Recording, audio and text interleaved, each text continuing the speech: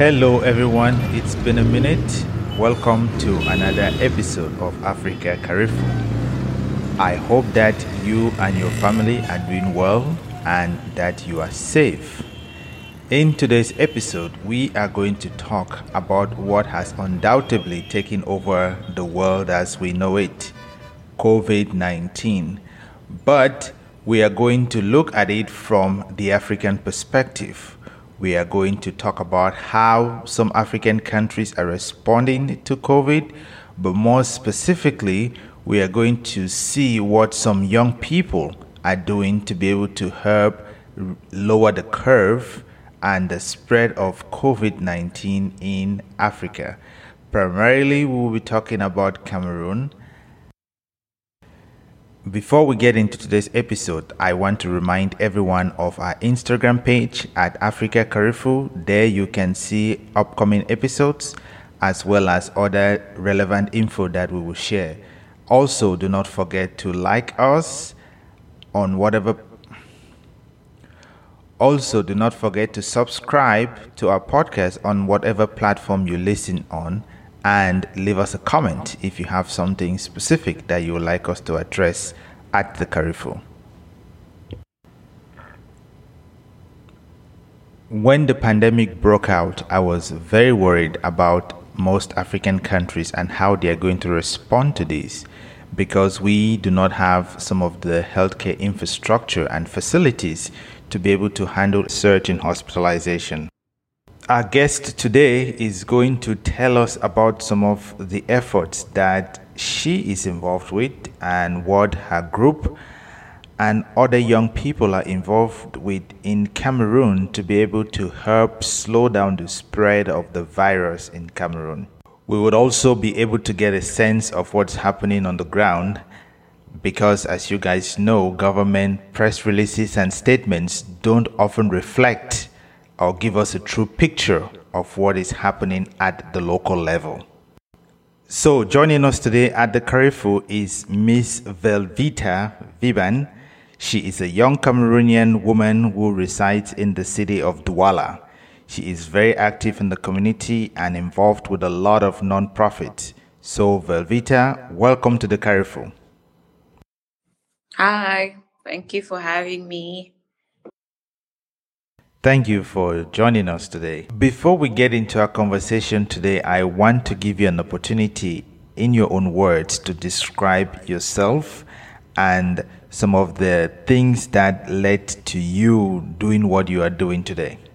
So, first off, Velvita is Cameroonian, like you said. She's female and she originates from the northwest region of Cameroon, precisely in Seoul.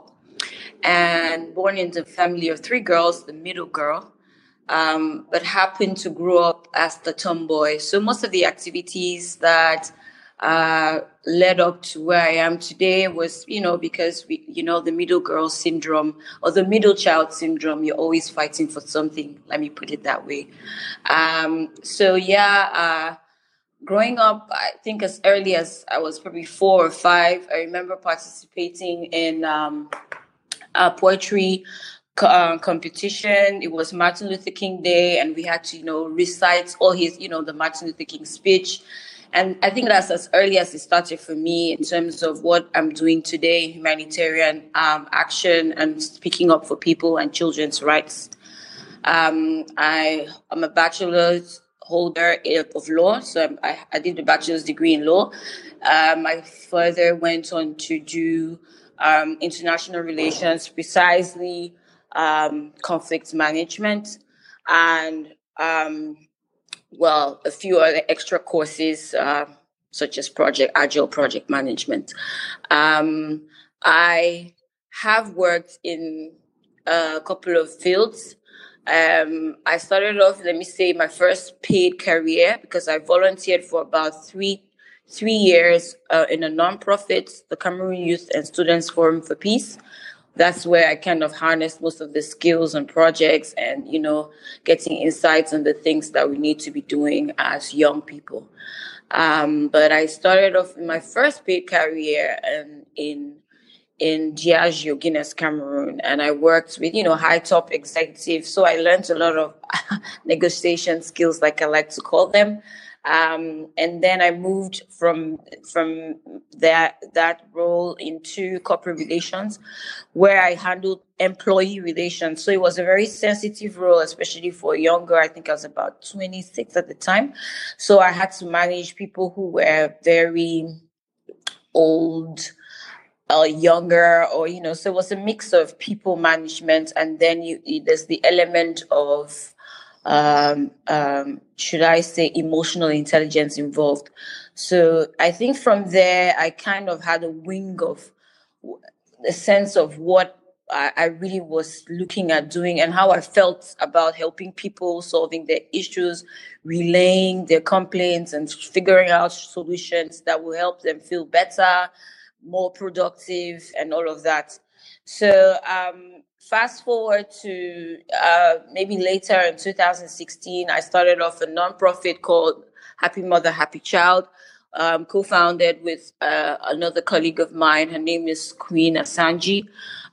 We just started off from a very little idea, as little as, we realized that most of the childcare conditions in Cameroon are not the best, and most people cannot afford the basic necessities. So this was an opportunity for us to step in, help, provide as much solution as we could, and work on projects or initiatives that will help mothers to build a financially stable home.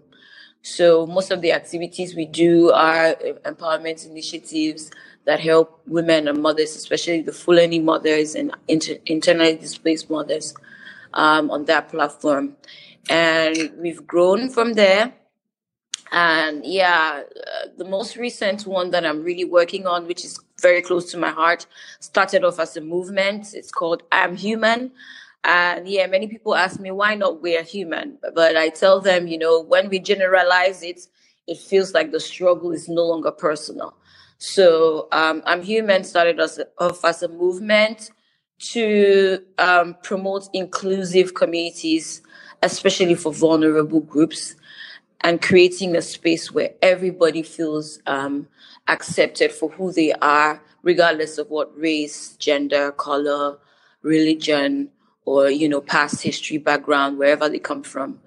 So okay, that's so it. yeah, thank you for saying that, but I want us to maybe back up a little bit, and so Yep. people can understand a little bit about where you come from. So you studied law. Yes, I did. I know that growing up in an African country, people always wanted to be lawyers or doctors or engineers, that kind of stuff. Yeah. Because I don't know, it sounds prestigious, right? Then you go to work for this company, but why shift from that? Why leave maybe a paid career to start to go into all of these, I guess, non-profit? Like, what happened? Was it that you were not, happy anymore working in the corporate setting, or did you get fatigue, or did the jobs just, I don't know, did you just grow out of them? Actually, no. What happened was, you know how the corporate world works. So there was an organization, we call it the OE. So there was a shift, there was a change. There were, laying off jobs. So my role was one of the targeted roles because I was a junior executive. So it was very easy. I had not been in the company for more than 5 years. So it was easy, And I guess my role, should I say, was one of those who were going to get, according to the long-term plan, was going to disappear in, I think, about 8 months. So it was a decision of whether or not to hang in there for another 8 months and then just be hanging. Or it was a decision of, okay, here's what it is. You can take it from there and leave.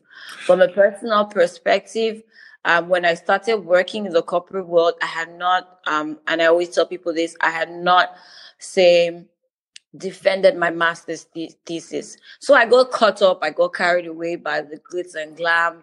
I was making bare cash. I almost forgot that, school was pending. So I needed to finish that off. I mean, I had done the full-term schooling, but I just not defended my master's thesis. So I had to.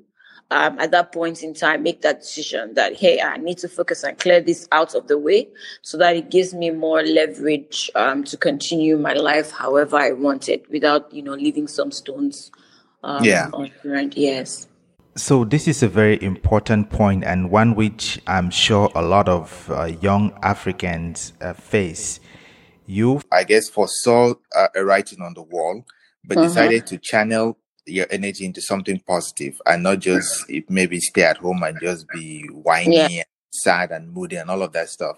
So, okay, that's good. And now you go to start a nonprofit, Happy Mother, Happy Child. And you mentioned that your first targeted group, I guess, were the Fulani women. I mean, this is... did you live around Fulani women? I mean, why the Fulani women as your first sort of like people group to work with or to target? Yeah, actually, when I was growing up, the ladies that there's this lady, she was called Fatima. She used to braid her hair. So, they always came around, and I always wondered, is this all these ladies do? And this was a life for them. They just, pick on the listless of jobs, and they had these women had children. Like every time she came home, there was another new baby, and I was just like, I don't understand. You guys just, is this a tradition? So I kind of got intrigued.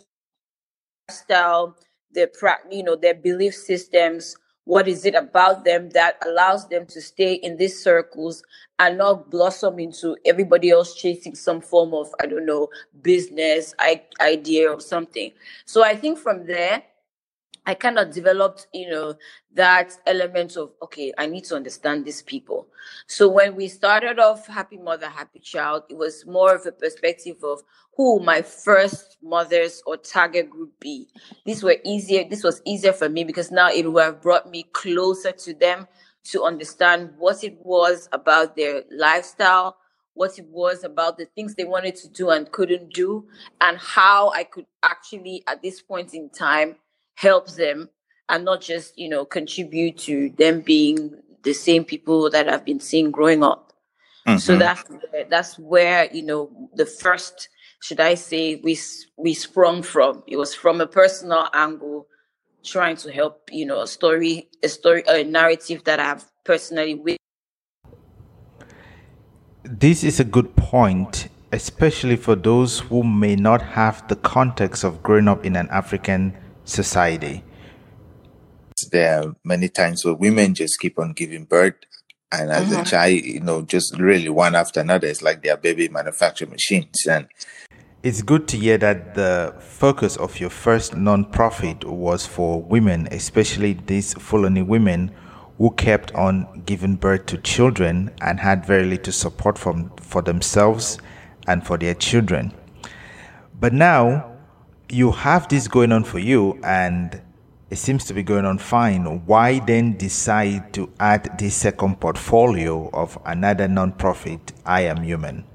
So basically, Happy Mother, Happy Child is a target group of people, is mothers and children. But the I'm Human movement came up from, like I said, it was more of, I was dealing with a lot of personal struggles. I was trying to find my way. I was trying to find my path. You're dealing with having to make certain decisions. And I think everybody goes through some phase in their life where their brains are thinking, re-strategizing, finding your purpose. And this was more from a perspective of all the struggles that I had been through, and just in life that the things I had to experience.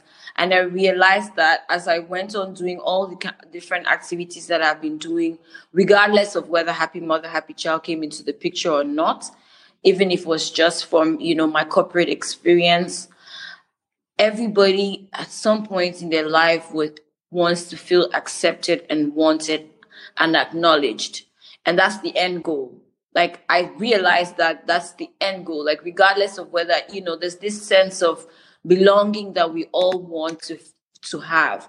And nobody wants to feel like because of something that happened, or because of, one or two or three or four other items or elements, as we call them, labels, they feel left out, or they feel discriminated against. And I come from, a country where, there's a lot going on now. Everybody wants to feel already like they've worked so hard for where they're going to, but they're not getting there. And then having to be from, let me say, the minority group, there are other elements that are added onto it. And then having to be, I always say, what's harder to be? Is it being, I don't know if it's being born African, if it's being born Black African, if it's being born female Black and African, if it's being born Cameroonian Black, and all of that, or is it actually?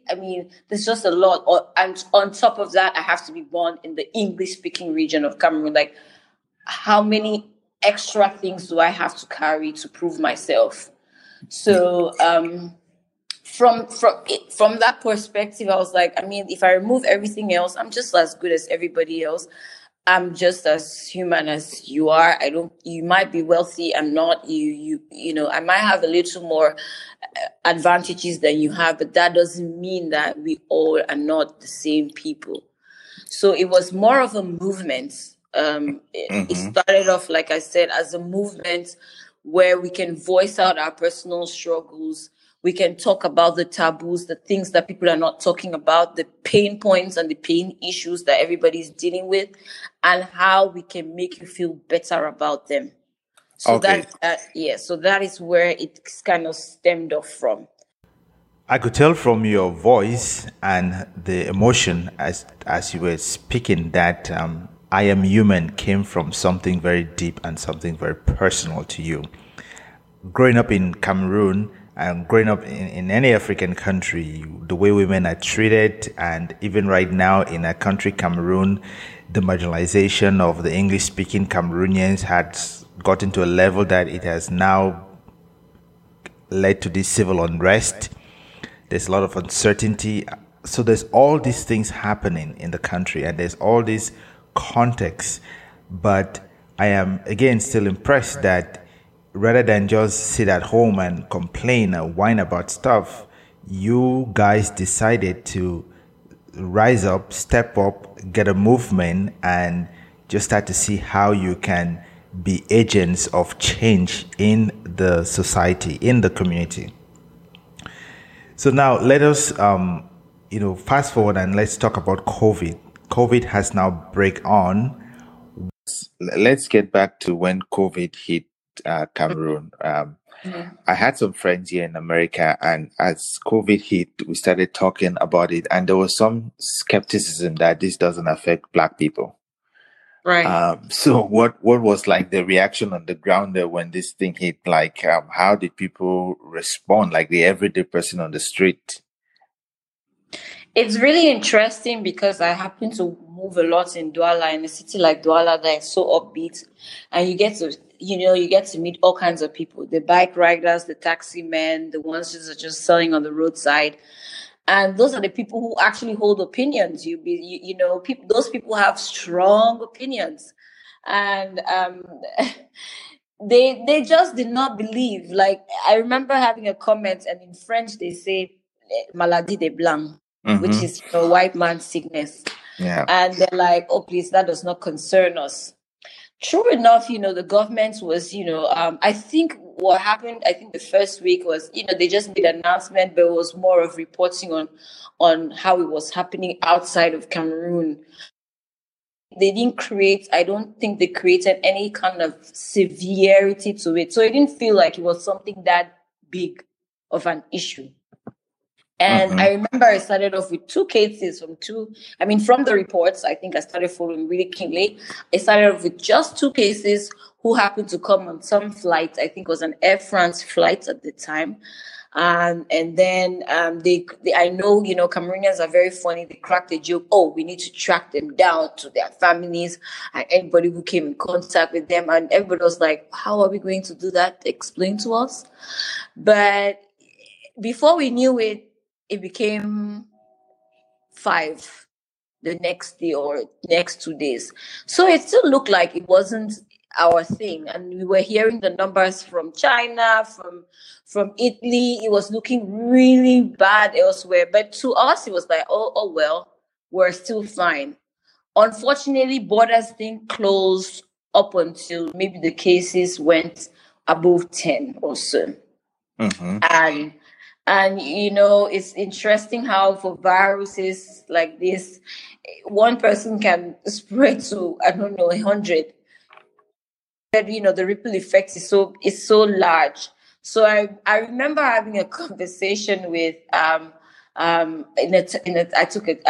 grabbed the taxi. I think I was going to town, and I was really sitting at the edge, and I was wearing my mask, and the guy was saying, he asked me, why are you looking like I have COVID?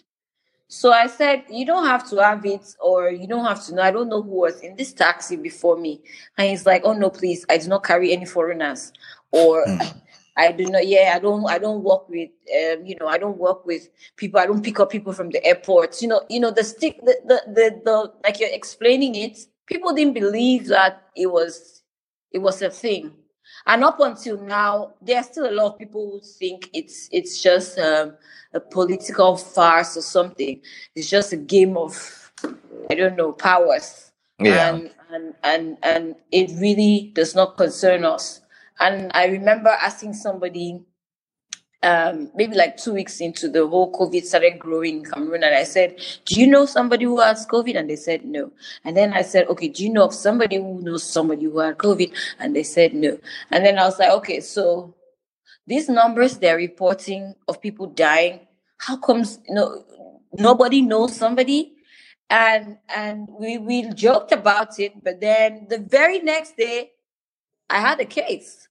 And I was like, okay, guys, this is serious. But until it comes close to you, it almost feels like it's just news. Mm-hmm. So a lot of people in Cameroon in particular are just living by the news, and they really don't want to have it because you're telling them, don't go to work, don't go. We're struggling. It's a really struggling economy. People are struggling to make meals for their families. So you telling them, don't go out, stay indoors. To them, they're like, please don't come and tell me about some foreign illness that we don't even know who has it. It's for rich people. It's not for us. Let the rich handle their issues. Let us handle ours. So, you saying that, I guess it also were some of my first thoughts, right? This is maybe a disease for the affluent, those that have traveled. But now we see that it has gotten into our market. It's on the streets, and people are now affected. Yes. And to make even matters worse, we are in an interesting time in Cameroon's history where we have this internal conflict between, the marginalization of English-speaking Cameroonians vis-a-vis how the government is doing. So we have a lot of internally displaced people. So how then did your group now step in? What are some of the things that you guys decided to start to do now, given everything that's happening? So if you look at it, right, most of these internally displaced people are already dealing with a lot. You'd hear some of the stories. Unfortunately, I cannot share them, but they're really gruesome stories. You'd hear some of them, and you're asking yourself, how are these people even surviving? How did they get here? Some of them actually walked to get to the city area where they can find some form of subsistence or life or whatever. And it's already hard leaving everything that you own behind and starting off from scratch. So if you're coming to, let's say, let me just say a community like a city like Douala, life here is already expensive. So how do you have a house? How do you live? All of that. So they end up living in these really clustered units where a home which has a single bedroom, for instance, has roughly about 11 to 15 people living there. Because obviously they're trying to, it's like, we say misery likes company. So, you find solace in knowing that this is your fellow brother who's also run like you from the conflict areas, and they're trying to seek some form of shelter elsewhere. So they Yeah. tend to live a lot in cluster units. And to them, to most of them, they don't have any jobs. They're still struggling to start off. The prostitution levels are are off the chart now, but because they're just trying to make ends meet. But having to deal with all of that, and then COVID comes into the picture. You don't have any form of financing. Like I say, people live below $1. How are you going to feed yourself, feed your family, and then have to buy a nose mask? You go to a pharmacy, a nose mask is 1,000 francs CFA, and it's a disposable mask, which is about $2. If I'm making less than $1 a day, how am I supposed to buy a disposable mask that costs about $2 and still feed my family and still take care of, the other things? So our group really was from a perspective of these same people walk into this, into the areas that we go to, the local market store. I want to buy food. This is probably the person I'll be buying from. So if I'm not helping you to stop the spread, I might as well pick it up from you, because I don't know who else is coming to buy from you. Who else, if you're owning a local business or a shop or something, walking there. So that person is, although you're thinking of it from a perspective of, we might not be helping them, but you are helping yourself. You're actually helping the spread. So if you're reducing it for them, you're reducing it for many others who come in contact with this person. But also, you're also helping them, in need, because they really need that help at that point in time. So we were really just trying to develop a crisis response project that would help these communities to reduce the spread amongst themselves. Because if you're living in a cluster home with all those kind of 11, you don't have, most of those communities where they live do not have water, as in a running tap. So how is washing your hands possible? Okay, Yeah. let's take washing hands out of the picture. If you have to buy hand sanitizer and a nose mask, and you really don't have, that's a luxury, right? So I'm not going to be doing that. So what this means is, for those kind of groups, the chances of the COVID spreading like in a split second is so easy. They will just sit there, and one guy comes home, and the rest is history for all of them. Yeah. So what then are we doing, like for community workers like myself and other organizations on the ground? It was more of, how are we helping them to respond to this crisis, and also help the numbers to not skyrocket out of what they already are now. Yeah, so this is a brilliant idea, right? Knowing that if we do not step in to help the vulnerable amongst us, then if they get the disease, it's just going to spread like rapid, wildfire, because they are in clusters, and who knows, if they get it, then I get it. And so whatever I can do to be able to help control that for them, in a sense, I am helping control its rate of which it might get to me. Yes. Now, with you guys doing all of that, did you get some support from like maybe the government? Were you guys, were the government like, oh, this is great, we're going to help you guys do this because we are not able to do this? The first project when we started off was based off on just a conversation that happened with, let me say, a couple of AMSAFE colleagues. And it was more, how do we just, help the group that we know and that we can just work with. So when we run the numbers, it was like, it didn't come down to a lot for people like us. And you do not imagine how much just a little support goes a long way for these groups. So we knew that if we had to focus on, say, governmental support or international support coming in, this will take a long time. And we're in a crisis, right? If we have to stop this thing or help reduce the curve, we have to start acting immediately. So if we cannot wait, say, 3 weeks, 4 months until procedures get signed up, until, the government starts sending in, some kind of support, drawing up the budget. which is normal. That's administrative procedure.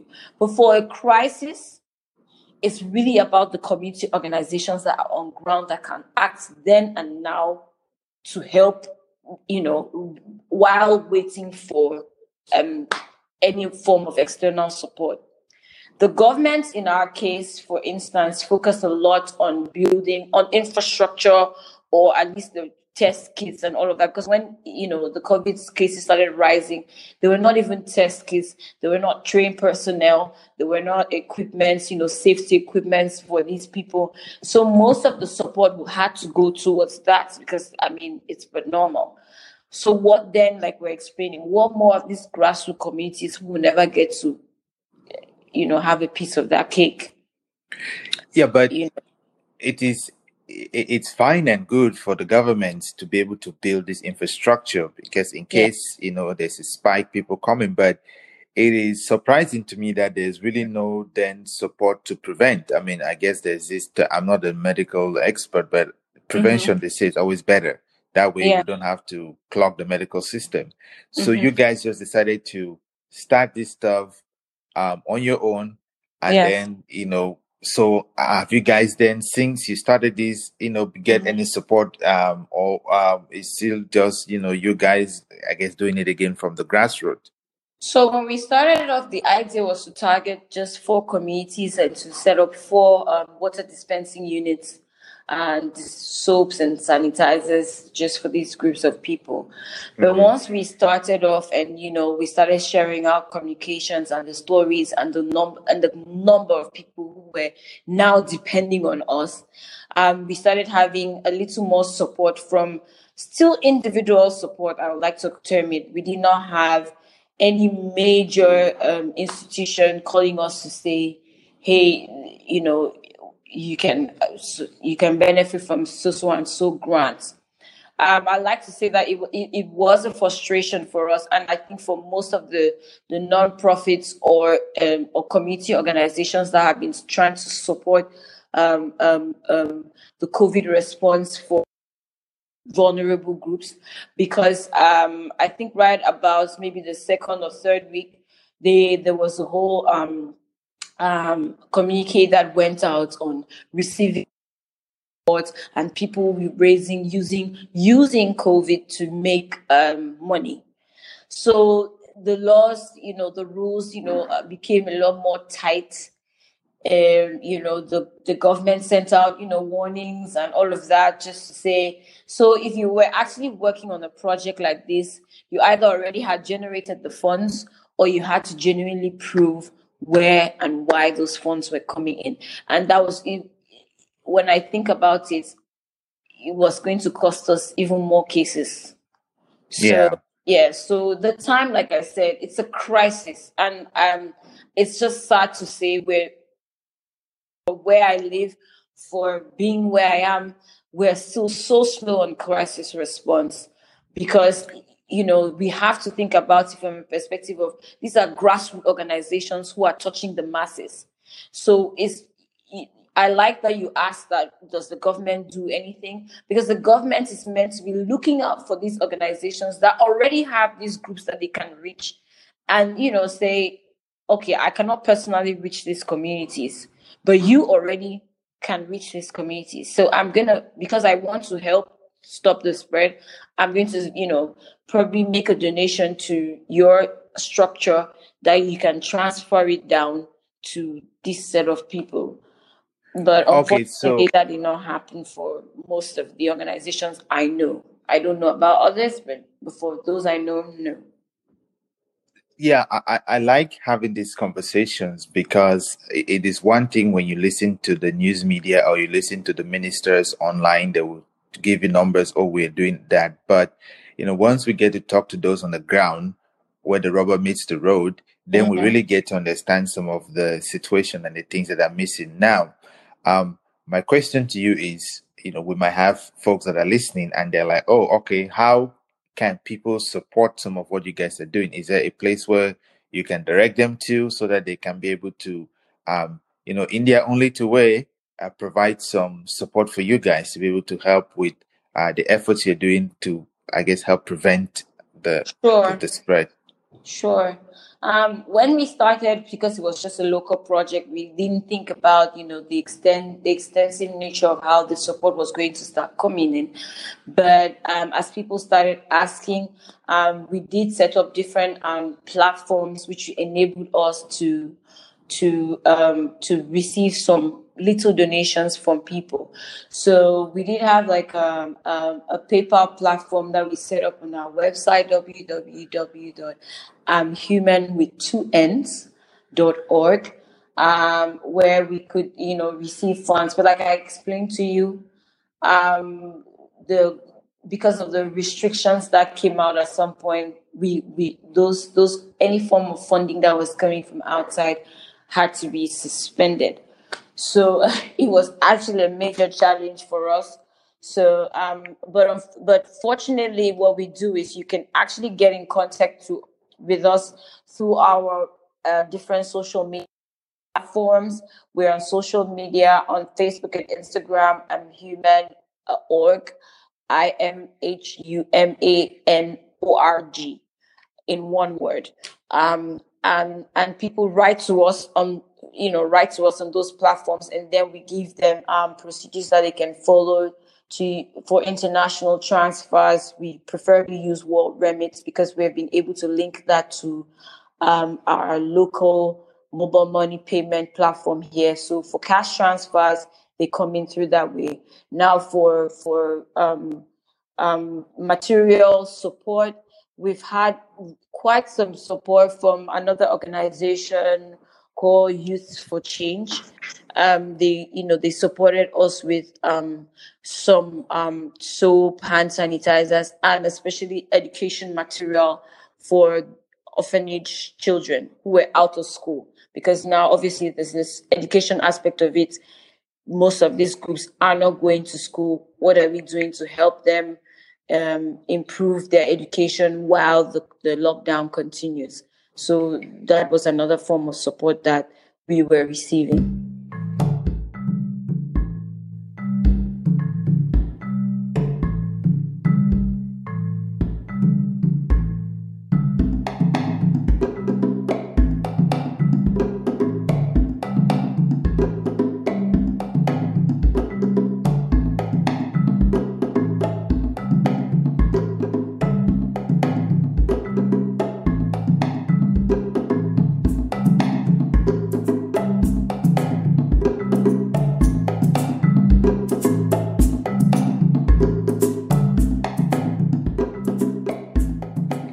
So that is good. I hope that some folks that are listening, or the folks that are listening, will be able to be channel in some support to you guys. Now, long term, what are some things that you guys see with this response? What you guys have planned to be able to happen long term? So for us, it's actually on two key areas. We're going to be focusing on financial empowerment and education as well. So long term, we have a project ongoing, which is safe spaces for healing and empowerment. But under that, we have what we call skill set trainings. So for most of these groups, like the internally displaced women and mothers who are struggling to learn a skill, get financially stable, we're going to be taking in partnership with other organizations on ground. Well, they're going to be taking, skill set trainings. Some of them are going to be learning tech skills. Very important now, whether we like it or not, the world is going in that direction and we cannot leave them out. And then some of them will be taking secretarial lessons to help, especially, like basic work in cyber cafes or just printouts of documents, translation, skills that they can monetize without necessarily having a full-time paid job, which is already hard for them, especially if they're school dropouts.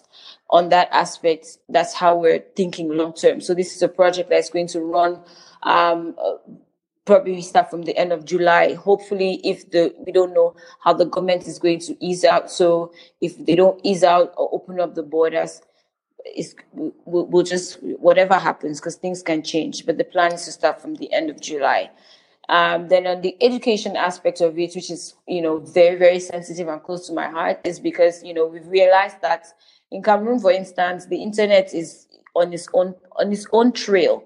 So we're trying to have conversations that would include network providers, because these are the people who actually need to help us. If you check the statistics, about 80% of people don't have a stable internet connection in Cameroon. And about that same number or more do not even have access to a computer.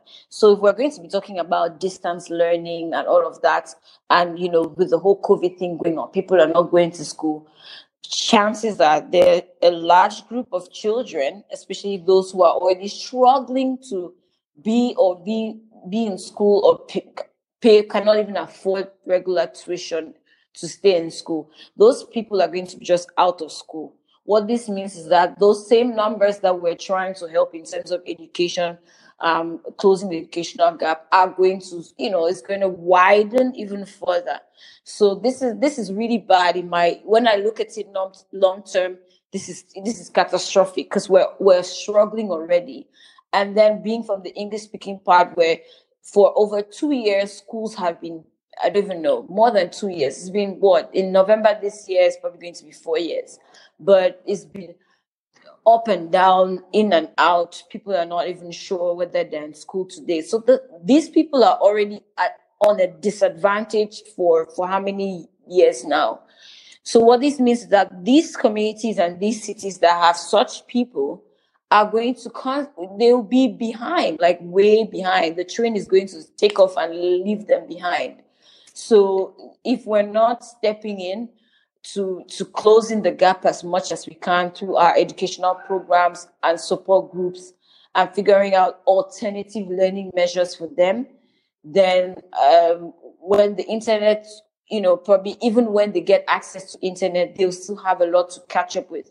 But we're hoping that service providers like MTN, Nextel, Orange can alleviate some of the charges for some of these areas and create more access to internet, or at least centers or hubs that can allow for, online and distance learning. It's going to take a long time to phase out, because our teachers are not yet trained in that domain to teach from far. But there's a lot of policy change, policies that have to come into place. And that's where I think hopefully my organization and the rest on ground will be able to lobby for a shift in, how the education system works and how it can close up some of these gaps for these people. So those are long term where we're looking at the kind of projects and kind of lobbying that we'll be doing. Yeah, thank you very much for sharing all of this with us. At least for me personally, it is, I love to hear the stories on the ground, and it is a good reminder that despite what is happening in the world and in society right now, we have a lot of young people that are stepping up, they're rising up, and not just sitting down at home and just complaining about what our governments are doing or are not doing. Yes. So this has been a very encouraging, at least for me, especially in Cameroon. I just want to always know what's happening on the ground and what are some things people are doing and how it is that we can be able to support them. So thank you guys. Thank you very much, and your group, for what you guys are doing, because you are getting into places that even maybe, and connecting with people that the governments are not, they're not on the radar of the governments, people that, society has just, to society, they don't matter. But if we're not able to really take care of the less fortunate amongst us, then we are just, then as a society, we have somehow lost some level of morality. Yes, I'd agree with you. So, just one closing thought here for us. How has all of these, your involvement in all of this work, how has it impacted you on a personal level? It's interesting you asked that question, because I had a conversation yesterday and somebody was asking me, how am I feeling amidst COVID? To be very fair, as much as it has been an eye opener for things that really do not matter. Like, I've learned, some things really don't matter. At the end of the day, it comes down to basic things. But on the personal level, it has proven to me that if you think of helping people, you just start. And once you start, then you figure your way out as you go. Because I think one of the issues we've had, especially as young people and, as a woman, you get told too many things that you cannot do or be safe. You can really not be too safe. But when it's about reaching out, like you said, to the communities and being each other's keepers, when I talk to some of these people, you can't come home and sleep. So for me, I lost my sleep. Like I lost my sleep trying to think about the things that I could be doing. And I've really, invested. I don't think in this short space of time, let me put it that way, I've probably done way, way much than I would have done if I was phasing out normally. Like in normal times, you plan, you calculate before you execute. So from a personal standpoint, it has taught me to be very, very agile and to think about it from a perspective of how am I helping people to help me too. So so that was where I was really focusing on, and I've grown. I'd say I've developed a new family with some of these people now. Some of them call me just to say hi. Are you okay? Yeah, I don't think there's anything that can beat that at the end of the day, whether or not there's some financial gain that comes from it. Just the fact that you've created a family that believes and hangs onto some level of hope that you're giving them is epic. It's an indescribable feeling. Yeah, Velveeta, thank you very much. And it is young people like you that would move our continent forward and our country forward. So thank you very much for all that you do. Thank you so much. Thank you.